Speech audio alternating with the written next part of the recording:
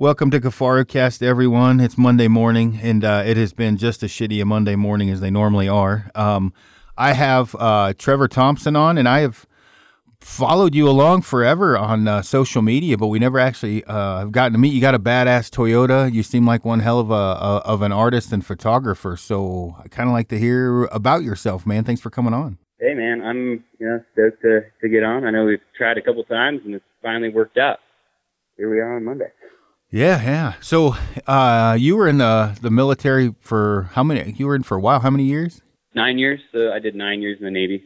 Gotcha. And then, you were a SEAL, correct? Yeah, I was. So I joined in '07 with the intention of becoming a SEAL, and didn't get hurt, didn't quit, didn't get sick. So made it through the selection process, and then stuck around. And I was in the SEAL teams the whole time until I got out 9 years later. How was it when you first got out? Were you like, okay, so what the fuck am I going to do now? Or was it a fairly smooth transition? So I thought it was going to be super smooth. I had a job lined up. I was going to be teaching military skydiving, and the group I was supposed to be working for didn't get the contract, so it wasn't smooth. All of a sudden I was jobless and hanging out, and I'm glad I had saved some cash and was in a stable situation with my girlfriend and I. She flies for Alaska, so thank God, we were stable, because that was a big hiccup until I started working for Black Rifle about a year and a half later. Gotcha. And then now, what are you doing now? I see what you're doing on social media, but that doesn't necessarily mean anything anymore. Yeah, just putting the best model image forward on social media. No, right now I work full time for Black Rifle Coffee. I do photography. I help them out with the Free Range American podcast, and then I do a little bit of in front of the camera work for them with some of their products, and just helping promote the brand and getting it out there. I believe in those guys that run that company. Evan and Matt and JT and Logan, they're all great, and they're moving something really cool in a cool direction. And then I also have been hunting as much as I can get my hands on tags, and as much as I can travel, and all of the travel and hunting as possible. Yeah, well, that will consume quite a bit of time. I don't know if they're going to post it or not. It was funny. I was on their podcast maybe a month or two ago, and it was, I think the IT guy thought I was going to be in front of a computer, and I was actually literally parked on the side of the road saying, "Hey man, I'm on the way to go hunting." I said literally, I planned this to have like I planned my route to know I would have service, and then just pulled on the side of the road and did a podcast with Evan. I don't know if they're going to post that thing or not. It was just audio probably. I'm sure they will. I know that we have a backlog of stuff to post. They're trying not to stack too much stuff on top of each other so that everybody gets some clear air when they post it. It was a good podcast. We mostly talked about traditional archery and the industry and stuff like that. And I get along good with Evan. I don't know Matt that well, but Logan, I get along with him. Well, I think I'm going to need to go down there and give him some traditional archery shooting lessons. From the way it sounds, if they're getting any lessons from Baker, they're probably in trouble. Yeah, we were shooting our stick bows at the house here last night. He came over and barbecued. So yeah, I would suggest that. Yeah, yeah, it's hard without coaching. It certainly helps, because I think we got him Stalker stick bows, and Baker was supposed to order him arrows. I don't know if he did or not. But yeah, that'll be interesting. I'm sure it was an eye opener for him. It's hard to hit shit with that thing. It is. Yeah, no, he set up with some Black Eagle arrows all set up. So.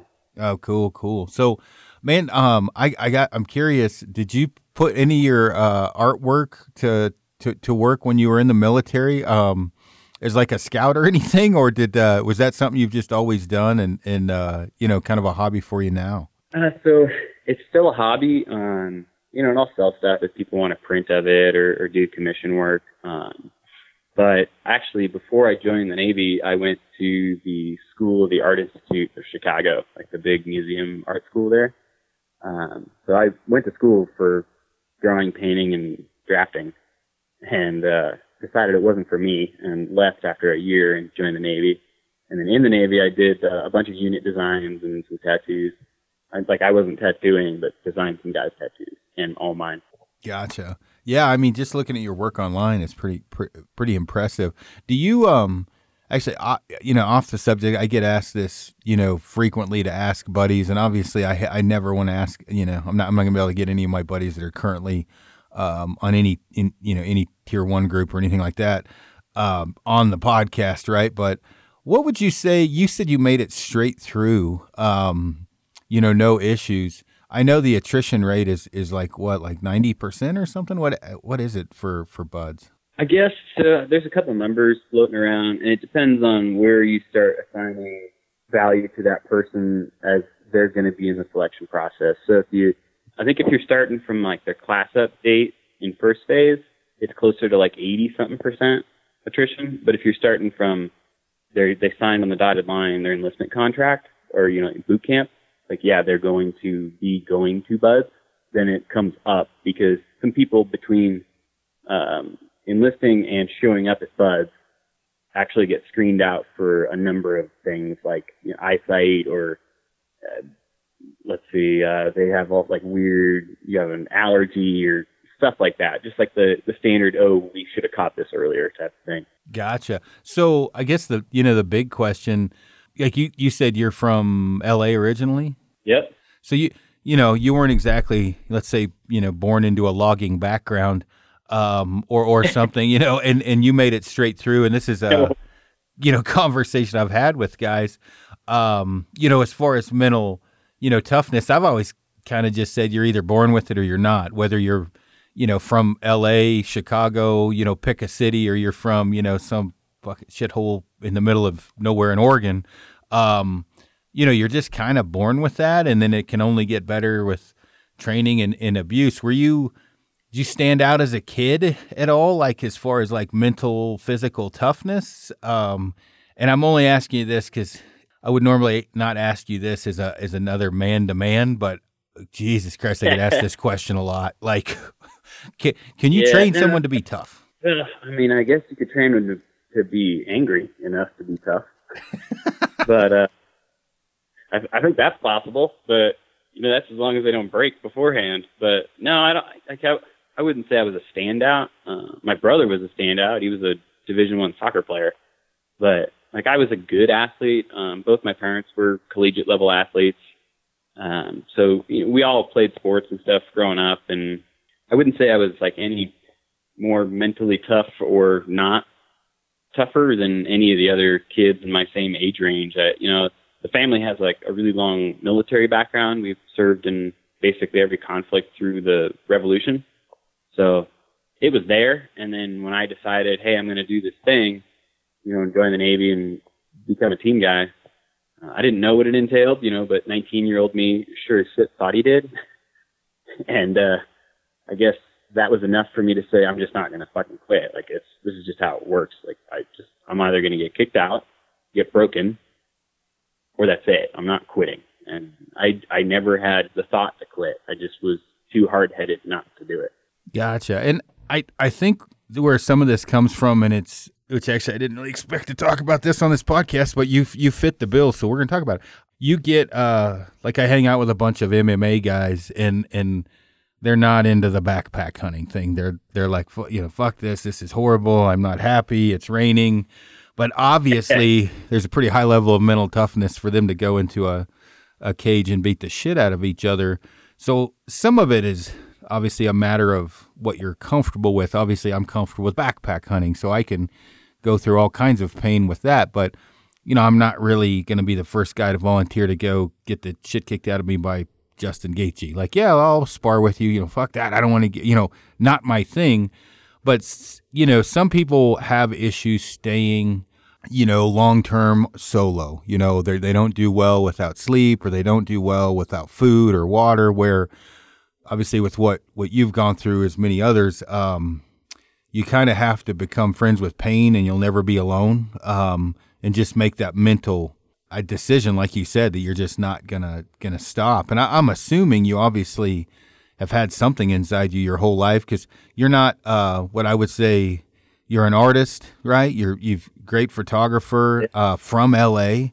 You're not what people would stereotypically pick as a dude, you know, where you compare a guy that's holding a hatchet in one hand and a chainsaw in the other. I think you're just born with that shit is what I'm saying. I agree, man. And some people just don't like to suffer. You know, that's just reality. And yeah, I think some of it is a lack of a relationship with that part of our psyche and that part of our humanity. And a lot of people are afraid of, you know, what that's going to be like. And I mean, shit, we as creatures evolved for millions of years in a place of minor suffering, the small suffering and, you know, sort of shitty scenarios. Like that's what our bodies are built for. You know, that's what makes people happy, really, on the back end. You know, so I've seen it and I've grown to love it. And I just understand that it's part of the process. And maybe that's where some people just don't get it. They don't see it. You know, they don't think when they hear, oh yeah, we have to hike in for 2 days to get to where we're actually going to start looking for something. They'll just look at you and be like, I don't think so, man. Yeah, I agree. And, you know, when I talk about this, it's not like it's, I say a Billy Badass or that type of a scenario. Some people are A-okay with saying, you know, oh, shit, we just went in 6 miles, but it looks like we're not going to find water for another mile and a half. It's just like, oh, all right, yeah, well, okay, let's go. And that's kind of like somebody saying, oh, shit, traffic's bad. You still got to get to the store. It's all a matter of perspective and what you're used to and comfortable with, and what, like you said, for your level is a different level than, you know, 14 other guys.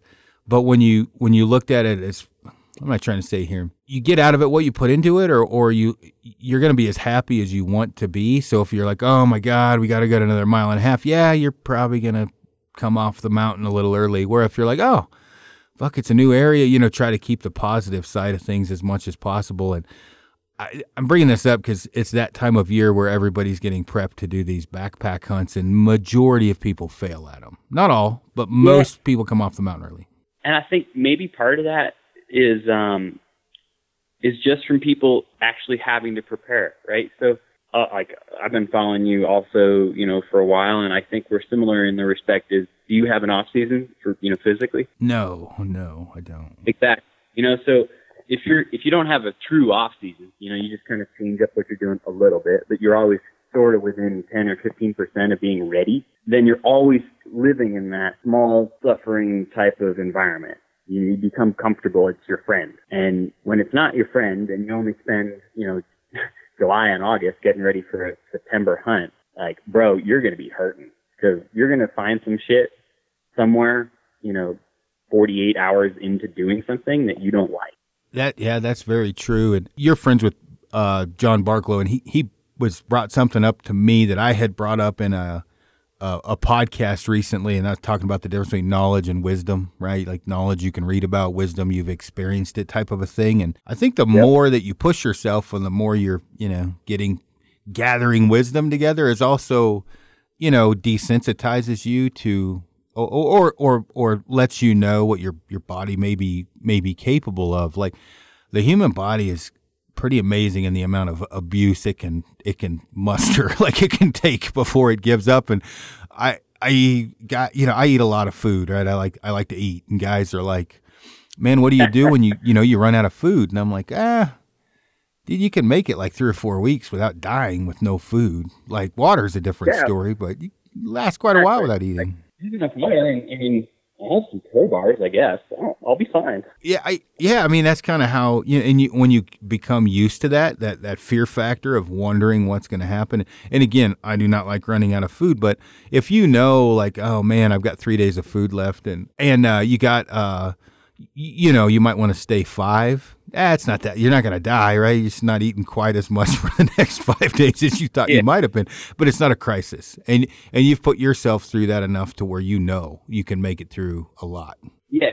And, you know, I think with the hunts, like a lot of that then boils down. Now, granted, I'm newer to hunting animals, right? So, a lot of it comes down to cognitive load. You know, if you're physically having a hard time and you're the guy that only practices most of your practice sessions right before the season, you're going to be kind of nervous about how you're going to do physically and how that's going to affect your shooting. You know, so that really forces guys to then now come off the mountain or come out of the come out of the mountains at all.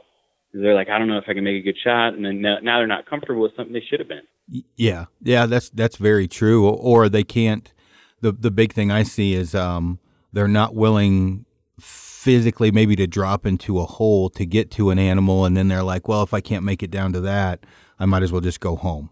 Right. They're where the animals are might not be in the easiest location. And they're like, Jesus, it's that far down. And they more talk themselves out of it and before they even, get the shot. And then, making the shot obviously is another shit show in and of itself. And all that kind of comes into play because I've brought guys, as an example, my daughter's boyfriend, right? We live on top of a mountain and I have Amy drop me off at the bottom or she goes with me and I ruck back to the top. Well, this kid, he's a parkour dude, super fit, right? Did one arm pull-ups, makes me look like a fat fucker. So I'm like, hey, man, you want to do cardio with me? And he's like, yeah, sure. And so I loaded up 50 pounds in his. Now, he's never hiked with a pack on ever. And he's got short little legs. I think he's like 5'7" or 5'8". And, in the first 400 yards, he was 300 yards behind me. So I waited and I'm like, hey, dude, let me drop one of these fucking weights out of your back. And so let's not kill you. Yeah, well, the moral of the story is he didn't stop, right? I got home, I got my truck, drove down to go grab him, and he's like, no, man, I'm good. I'm going to make it to the house. And that's awesome. That is all that matters. And because he was like, I could tell my daughter was like, did he pass the test? And I'm like, Kaylee, there was no actual test other than the fact of he didn't stop, right? I didn't give a shit if it took him till tomorrow. He kept going. A lot of people don't have that in them. No. And it's not, it's real easy to just hang out and do nothing. And like Barkle and I were talking about it when I was over at his place, like a month ago or so. And like most people don't want to put in the time to practice what's boring, not understanding that that's what's going to get them through the stuff that's exciting. Nobody wants to go out with a ruck every day or get on the assault bike every day or shoot a bow for an hour every day because it's boring. It just is, repetition's boring and they don't ever see that the return on the investment. So that's because they don't put the investment in. Yeah, in the investment, I when you look at people that are, let's say they whitetail hunt, and I love whitetail hunting, the investment into that physically is much different than the investment into usually a sheep hunt or a high country mule deer hunt. And so your investment may just be patient and not moving around in the fucking tree stand, right? Just suffering sitting there, which is an investment. But the investment physically it takes much more preparation. You can't really just prep yourself to sit there, right? You just got to suck it up where you have to get your lungs ready. You have, you got to do that for a mountain hunt. And like you say, there's when you take the total package as far as, knowing how to build a fire and land nav and shooting your bow under pressure and, having your gear dialed in and knowing how much food you need and how much you can, there's a lot of digits in that mathematical equation.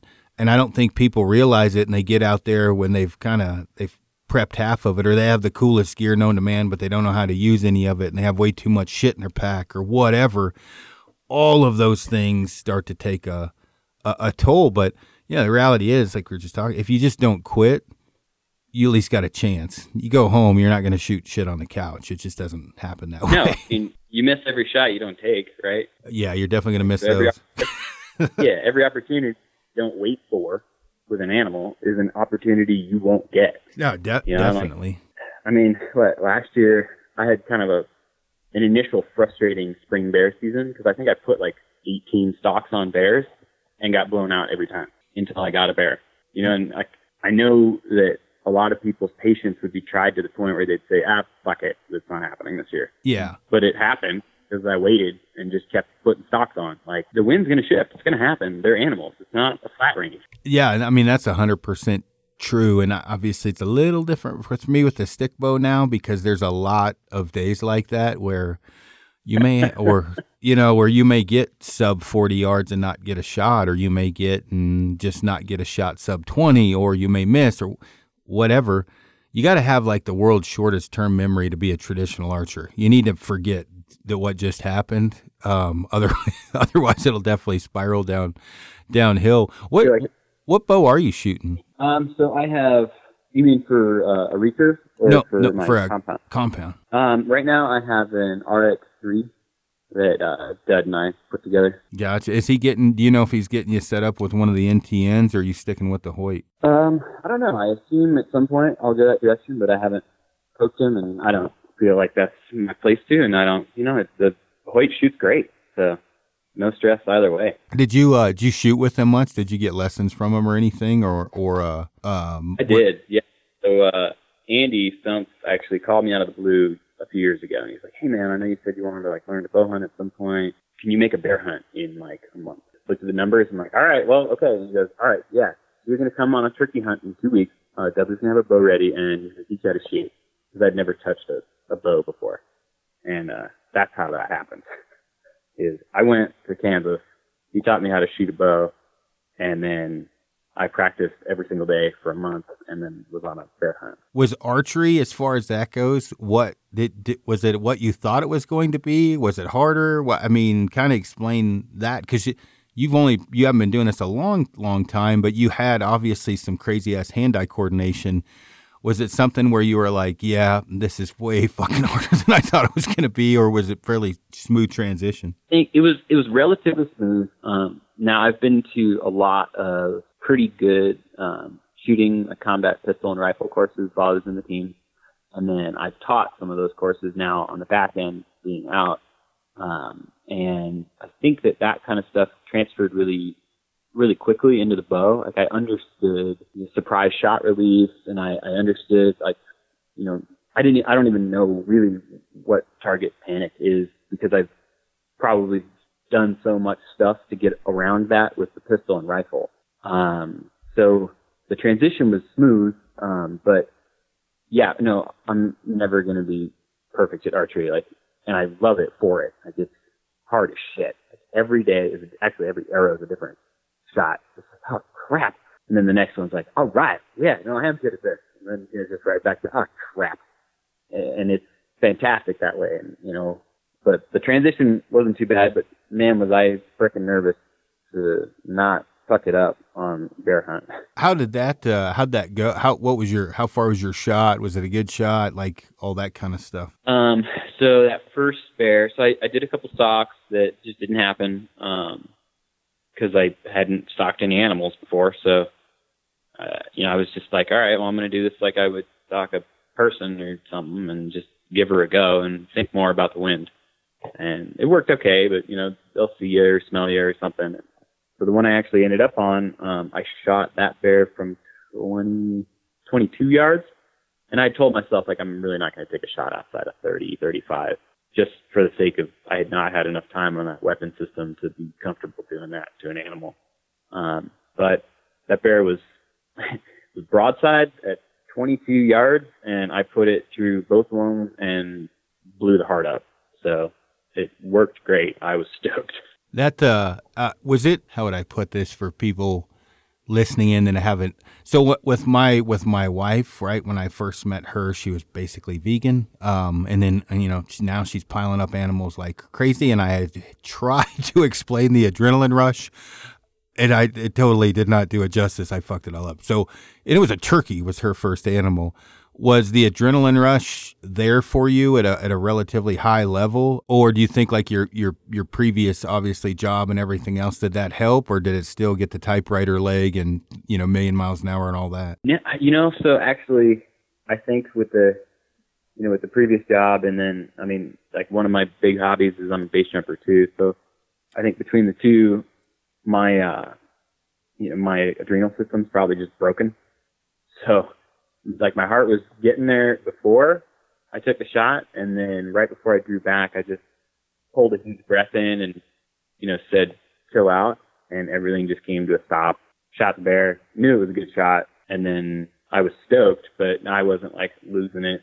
But I was definitely stoked, super stoked that went great. I was excited, not shaky, but I think, 12 years of base jumping and 10 years or 9 years in the SEAL teams kind of broke my brain. I was not a SEAL or anything like that, but I definitely, just with everything, I think the adrenal system breaking, there's something to that because guys that have been charged over and over by brown bears or grizzlies or guys that, I really like bungee jumping. I haven't done it in a while. Like heights don't bother me. So does it help when an animal's in front of you? It's got to help a little, right? I mean, to know. Doesn't hurt. Well, no, Oh, I mean, yeah. to know how to control yourself to a certain degree with that much adrenaline flying through your system. So I'd say obviously you have if you were compare it to caffeine, you're pumping in 1,200 milligrams of caffeine a day for the last 15 years of your life. I can see how that would help with controlling your adrenaline. And I knew you. How much are you? So are you doing that with Andy as far as the base jumping stuff? Is that something you guys do together? Yeah. So we have, but I've been base jumping. Like about 12 years. So I started base jumping before he did. He's been skydiving a lot longer than I have. Gotcha. Which one's more of an adrenaline rush? I guess they're different. Skydiving, I get kind of wound up because I'm not in control of the airplane, and that kind of freaks me out. But with base jumping, it's a really cool activity because it's this thing where you get to make the final choice of whether or not you're the one stepping off the cliff, building, bridge, whatever the object is, right? And then you're in charge of the entire process, from packing the rig, choosing the equipment, to landing that parachute and being safe. And you can make it as dangerous or as close to safety mitigated as possible, which makes it really cool. Like, it's so fucking cool. There's nobody there to look at you and be like, did you fill out the right paperwork? Because you know what? There is no damn paperwork. You're on your own. Yeah, that makes sense. Is that is that something you suggest to? I mean, I say suggest. How many people are bugging you about getting into base jumping? I can't imagine there's as many people wanting to get into base jumping as, let's say, archery. But is that something you get bugged a lot about? I do. And then the thing with base jumping is it's like the unseen monster is the thing that you need to tell people about. Same thing with having been in special operations. Like, I have a lot of friends that aren't here anymore because of base jumping and because of being in the SEAL teams.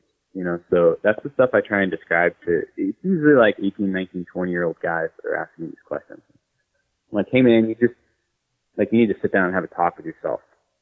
It's the same thing with hunting. Like, I already knew that I was going to be okay with hunting down a living thing, but if somebody never has, you need to have them have a talk with themselves. Like, it's okay, but you need to be all right with the process. And if you think you are, then okay, I'll help you get there. You probably won't be getting that phone call from me. I'm not going to lie.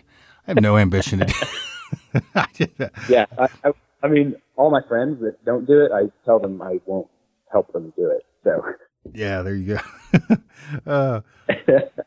Well, not to bounce around too much, you're also into photography. Is that something that you've, from the beginning, like, is that something you've always been into? Because it sounds like that it has been, but kind of give us a rundown on that. Yeah, so my mom did a lot of photography growing up, and so did my dad. And so they were always around the house, and then going to an art school, you get your hands on a camera, and then being in the SEAL teams, where I went in Hawaii, they specialized in doing some recon stuff, so we always had our hands on big lenses and, Canon Mark IIIs and like all the big cameras, right? So I'd had my hands on them. I'm like, if I can't be drawing and doing that sort of stuff, like, I need some sort of creative outlet, and it became that for me. And since then, I've had such a fortunate experience. Like, the guys I've been able to learn photography from, I can never repay them back. Like, it's impossible. I've spent a lot of time with Mark Twight, if you know who that is, the climber and trainer here in Salt Lake City. He's an incredible photographer.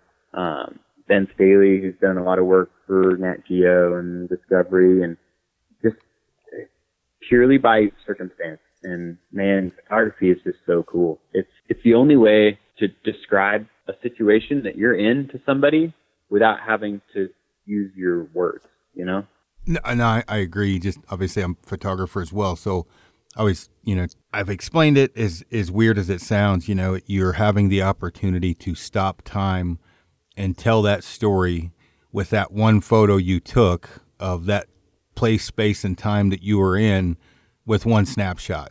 So it's your job not to Yeah. fuck that up. You know what I mean? Like, Yeah.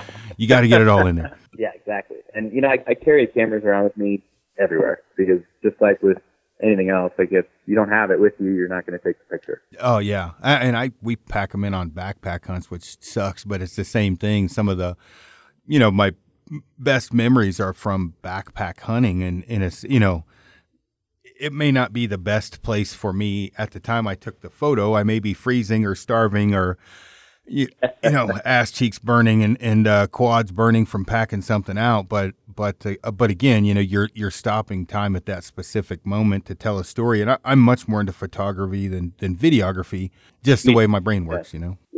Now, me too. And you can ask Cole Kramer, but so I was helping him guide last year for some mountain goats in Kodiak, and I was packing a tripod and all sorts of stuff up there. He's like, "You do whatever you want, man." Yeah, that's on you. Oh yeah, that's funny. That area is pretty crazy in his neck of the woods too, especially as far as just photo worthy. It's pretty wild. Oh yeah, oh my god, that place is gorgeous. I'll be back this year to help him guide for goats and brown bears in the fall. Yeah, I don't know Cole really well. We give each other crap occasionally online, and obviously I've met him several times and talked a bit or whatever, but he's a good dude and he's got a good operation. They get on big animals and the thing that's cool about Cole is he's what's the word? He seems to have a pretty high buffer for BS in the sense of he can deal, it seems like, with just about anything and stay remotely calm. And happy. He's just got a chipper personality too, which is, I don't know how you couldn't if that was all you did was guide. Yeah. Oh yeah. And he's got a good thing going as far as that goes too. I was going to book a brown bear hunt with him, but with the COVID thing and everything else, it's just been kind of a nightmare as far as that goes. So it's probably good that I didn't dive into that rabbit hole, or I'd have to go up there and be on quarantine for 2 weeks before I got to go hunting. No shit. What cameras are you using right now? So right now I'm shooting with all Fuji stuff, which I like. I transitioned from Sony. It's just the menus were too big and they just were a little bit too complicated for where I was taking them. Every winter I go up and I mush dogs with my friend, who is a dog musher and racer in Fairbanks. And I just couldn't have the bigger, heavier, more complicated cameras with me. So I switched to Fuji. I'd heard that some guys that do some Nat Geo stuff use them, because they're double sealed and they do really well with cold temperatures and hot temperatures, and they've treated me well. I like the system. It is a crop sensor, but for what I take pictures of and how I take pictures, totally fine. Gotcha. I think Stephen Drake was using Fuji for a while. He still may be. I'm not 100%, sure. I'm not up. I don't converse with everybody as much. Obviously, everybody's got a crazy, life or whatever. But when you talk about with the crop sensor for people listening in, when you have a sensor and let's say it's a 1-inch sensor, a crop sensor means it's taken down to a quarter of the size, or I think I'm explaining that correctly, of your 1-inch sensor. So the negative side is it lets less light, and the positive side is it's a lot smaller and a lot lighter weight, and you still get great photos with it. Oh yeah, at this point, that Fuji that I'm shooting shoots 26 point something megapixels on a crop sensor. That's more than you need. Are you shooting for billboards? Because if you are, you're not going to be taking the camera where I'm taking this camera. Don't even worry about it. Yeah, I've explained to a few people, because I have one of the cameras I have is a Sony A7R. Is it a 4 now? Maybe. I guess is what. Sure, one of the 2s. Well, and guys will ask me, should I get it? And I'm like, look, if you shoot in RAW, that's cranking 50, 60 megabyte photos out. What are you? Yeah. Are you posting on Instagram? What are you doing? Because your phone. Yeah, I was like, it's got a lot of juice behind it, and even in JPEG, it's high 20, 30 megabyte photos, and what that it sucks up. The SD card's not that big of a deal. Theirs are little, but hard drives, obviously, and then depending upon your internet speed, which is a problem for me where I'm at now. You try to drop a 38 megabyte photo into Dropbox. In my case, if I do 50, it's 12 hours. Oh yeah, I've seen it. Oh, it's crazy. So it really depends. With talk about photography, the biggest thing I try to explain to people is the simple fact of if you don't have the eye for photography as far as composition and just catching unique shots, you're really out there just, it's kind of like hunting and not ever shooting anything. You're just walking around with a weapon. You're just really taking pictures. You're not, like you said earlier, we talked about capturing the moment, where learning how to operate the camera you have and then getting an eye for it is far more important than the tool. I think anyway, that the tool will come. You can purchase those later on as you get more financially stable. But, I know a lot of people that call me and they're like, hey, what's f-stop mean? And I'm like, did you read the manual, right? Did you Google anything? Like, if you're asking me that, like, you've got problems, because all of that stuff is readily, like, you can't really learn to shoot a bow very well without coaching. I think you can learn quite a bit with photography just off YouTube. I did. I mean, I learned it from. I totally agree. Like, you can probably learn how to use the camera all the way. I mean, frankly, you could probably become an exceptionally good photographer just with some patience. Yeah. Yep. Yeah. Patience and hard work. And I think that those two things are two things that most people don't do or have. There's no shortcut? Come on, man. Well, people ask me, and I had one guy give me some pointers. His name's Tiber Nemeth, and he's a professional photographer. I was on a photo shoot where I was one of the stool pigeons walking in circles with shit in my hand. He was taking photos of us, and I really got out of that part of it to hang out with him and learn for a day, and got me just enough to where I had, like, just enough to be dangerous, but I knew what to Google then, meaning I knew, like, he started talking about images being softer and composition and, leading lines. And I'm like, okay, I'll just Google the shit out of it. And that's what I did. I just started learning and taking photos and reading the manual. And, when I wanted to do night shots, I would go out late at night on where the moon wasn't an issue as far as illumination goes. But anyway, all of that you can learn. It's just a matter of hard work. I agree. And I mean, even with the stick bow, right? Like, I remember asking you, and then I bought Tom Clum's online course, right? And I just went through that a couple times. And coming from shooting a compound, I was like, okay, I think I can at least get to a rudimentary level of not fucking this up. What would, like, if you were going to give advice for photography, what would you give to a newcomer? I would say, go to a photography store.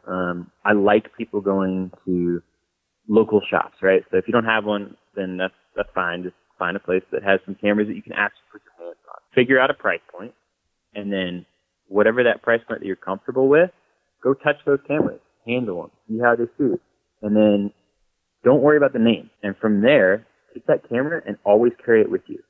The best camera is the one that's on you. The camera you're going to use is the one that's on you. So just use it all the time. Take pictures of things you like taking pictures of. If you like flowers, take pictures of flowers. If you like cars, do cars. Like, whatever. If it's people, do people. And then once you're at a good learning point with, all right, I've taken a bunch of images. Get a book or two, right? And there are a lot. One of them's called The Photographer's Eye. I can't remember the author. It's a good one to go through. It'll teach you a lot of the technical pieces of what's going on. Read through it, and then continue taking pictures. Like, more reps with the camera is the best way to get better. Yeah, I would agree. And I'm guilty of what you were saying. I have my camera on me almost all the time, and it seems like some of the greatest photos I would have had are the days I don't bring it. And the other day I live up in the mountains. I'm driving by. There's this huge valley. The sun is on this horse's back that's about 200 yards out. From me, mountain range and the clouds. And I'm like, motherfucker. My wife's like, what? And I'm like, by the time I go back and get the camera, it's going to be too late. The sun's not going to be right. And she's just looking and it's pretty. And I'm like, it would take me 100 days for that horse to stand in the same spot, for the sun to hit it the same way and bounce off its back and glow like it is with the clouds. And I'm like, I fucked up. And I'm hard on myself about that, because it just, people understand. It's not, that could be, you go on a photo shoot and you snap 2,500 photos in a day. There's probably going to be 10 of those that are just epic, are the one. Well, I fucked up that day where I would have had one photo to take that I probably would have taken, 50 shots of it. And I'm like, look, you cannot take awesome photos with it in your pack. Now, I have to have it in my pack sometimes when I'm hiking in, but again, I at least have it within a foot of me where I can pop my pack off. And then again, read the fucking manual, right? Like, it's not that difficult to figure out. Yeah, on everything. It's not that difficult to figure out how to adjust the camera and the settings. And like you talked about with Sony's, I have on my function setting, I've got it set up so I don't have to dive in the menu because the menu is like balls deep crazy. And so, yeah, now I will say that my function setting, I've got that set up for all my primaries where I can get pretty much anything done I need to off of function. But if I have to get off of the function setting and go into the deep menu settings, there's a lot of clicking because it's not like I remember the whole thing. Like I'm reading through, click over, nope, not there. I'm like, shit. Yep. But, so I totally understand guys that will use something like a Fuji because that is a way simpler system. Yeah, and they're set up like an old analog camera. Like I can do all my ISO, my shutter speed, my everything, the f-stops are on the lenses. Like I can do it all without touching anything except white balance. Let's talk about that for a minute as far as photography, as far as the different settings go. So kind of, if you were going to, obviously this is hard it's not the easiest thing to explain, but blueprint it. If you're setting up or looking at a potential photo to take, what are some of the primary things that you're looking at that could ruin the photo, that could make the photo, and then how you would adjust your camera around that? So as an example, let's just say it's cloudy, which is the happiest day for me as a photographer because it makes me look way better than I am because I don't have harsh lighting. But everything's not blown out. Yeah, exactly. But a cloudy day and you're trying to get a fish trying to rise out of the water after your buddies fly, as an example. What are the certain things you're going to be looking at to take that photo? Cool. So, like, in that scenario, I'd be doing, like, what's the subject I want? Like, do I want to take a picture of the fish or the guy, right? And now for me, I'll even take test shots of stuff, just like snap and look. Like, does it look better with him more in focus or where the fish I think is going to be in focus?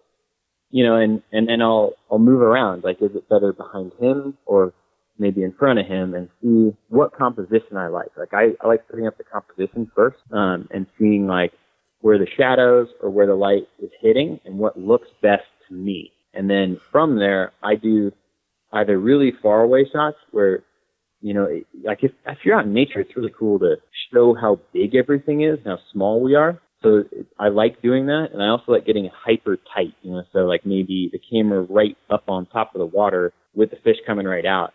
And if that's the case, and I'm just focused on the fish and that, then I'm gonna want to have like a stop down, like the f-stop's real low, a high shutter speed, or maybe slow. Maybe I want the fish, maybe some of the water a little blurry, but if that doesn't come out, then you're kind of screwed and the fish looks like crap. So you're probably gonna have a higher shutter speed, and check your white balance ahead of time, and then I'll stop it way down to have that fish like in close focus and like blow everything else out.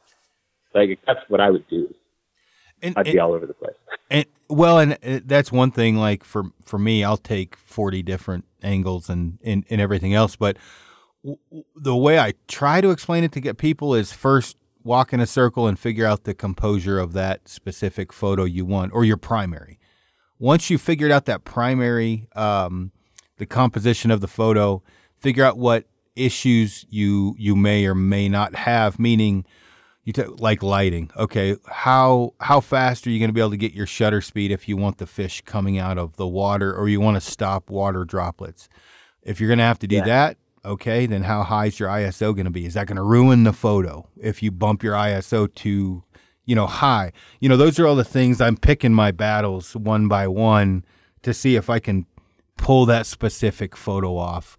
And once I figure that out, in good lighting situations, at that point, the sky's the limit. I'm going to be kneeling down and coming back up and fucked up angles. And I'm going to have a 1.4 where just the fish is, in focus. And then I may, get behind the, try to get the like the fly line spooling out.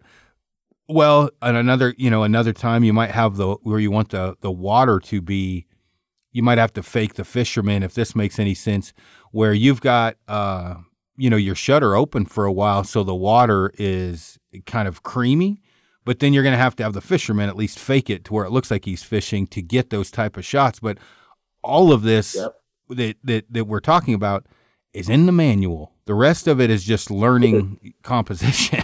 Yeah, and taking pictures how you want to take pictures. Like, don't try and copy somebody else. Just take your pictures. Yeah, 100% on that. And if you do copy someone, copy them just enough to learn and then write your own book after that. Meaning, right. Walking around behind a guy taking the same angle he is doesn't get you a lot because you're not getting the eye for the shot. You're really just copying his eye and hoping it turns out well. And Frank's really good at it. We'll be in a scenario where he's just looking at shit different than me. And we have the same stuff in front of us, but he may have something in focus. I have out of focus. I may have a 35 and he's, or let's say I have a 50 or a 55 and he's got an 18. There's a lot to photography. If I had to stop hunting tomorrow and just take photos, I'd be sad, but I wouldn't be that sad. I really like photography because there's just so much you can do with it. Yeah, and just like archery, like you're never going to get perfect at it. There's always more to learn, and you're only as good as your last shot anyhow. Yeah, that's a good way to put it. How as far as like you talked about the books and things like that, there's a couple books I bought, and then I get on YouTube, and there's different YouTube channels that cover a lot of different things. And then YouTube is another thing where you can get guys' adventures of whether they're backpacking into the Cascades or Colorado, and they talk about different things on the way and certain lighting situations. You're not copying them. You're just learning how they do it, and then you can twist and turn it however you want to. Like, I like a softer look, so I shoot on shady house for my white balance a lot, which you've probably noticed in some of my photos, and a little bit darker look where that's just what I like. So that's what I do. Oh yeah, no, and like I like shooting black and white, so I end up with a lot of black and white imagery, and that actually helps me with composition too. So like if your camera has a setting to just have black and white, but you're still shooting raw or full color on the image, do it, because sometimes that helps see where contrast is, where the shadows are, where the light is. I like doing that, and that's something that some people don't try, and maybe it'll work for them. Yeah, that's a good point or a good idea. Man, before we jump on to something else or jump off this thing, anything else in photography that you want to bring up to people that are kind of learning or wanting to get into it? Take a lot of pictures. Don't delete stuff until you're home and you reveal it. Just take a lot of pictures, because what was the old school, like the old school rule? Like, they'd hand you one of those 35 mil cameras and be like, all right, well, here's 100 rolls, go take them. You used to have to take a lot of frames, and with digital photography, we have the advantage of taking a lot of frames and not having to worry about taking all those images and processing them. You just go through them. You don't have to make them look perfect. Just do it. Get the reps in. It's like anything else. You're not going to get good at it without trying to do it. Yeah, I would say night photography, that is no truer words again have been spoken, because it's going to take a long time in a lot of photos to just learn low light photography. Oh yeah. How high your ISO can be, even also the moon phase. Like the moon can make some of the greatest shots, but it can fuck up a night shoot quick. Like you can't get the star, like the star clusters as well when you've got that illumination.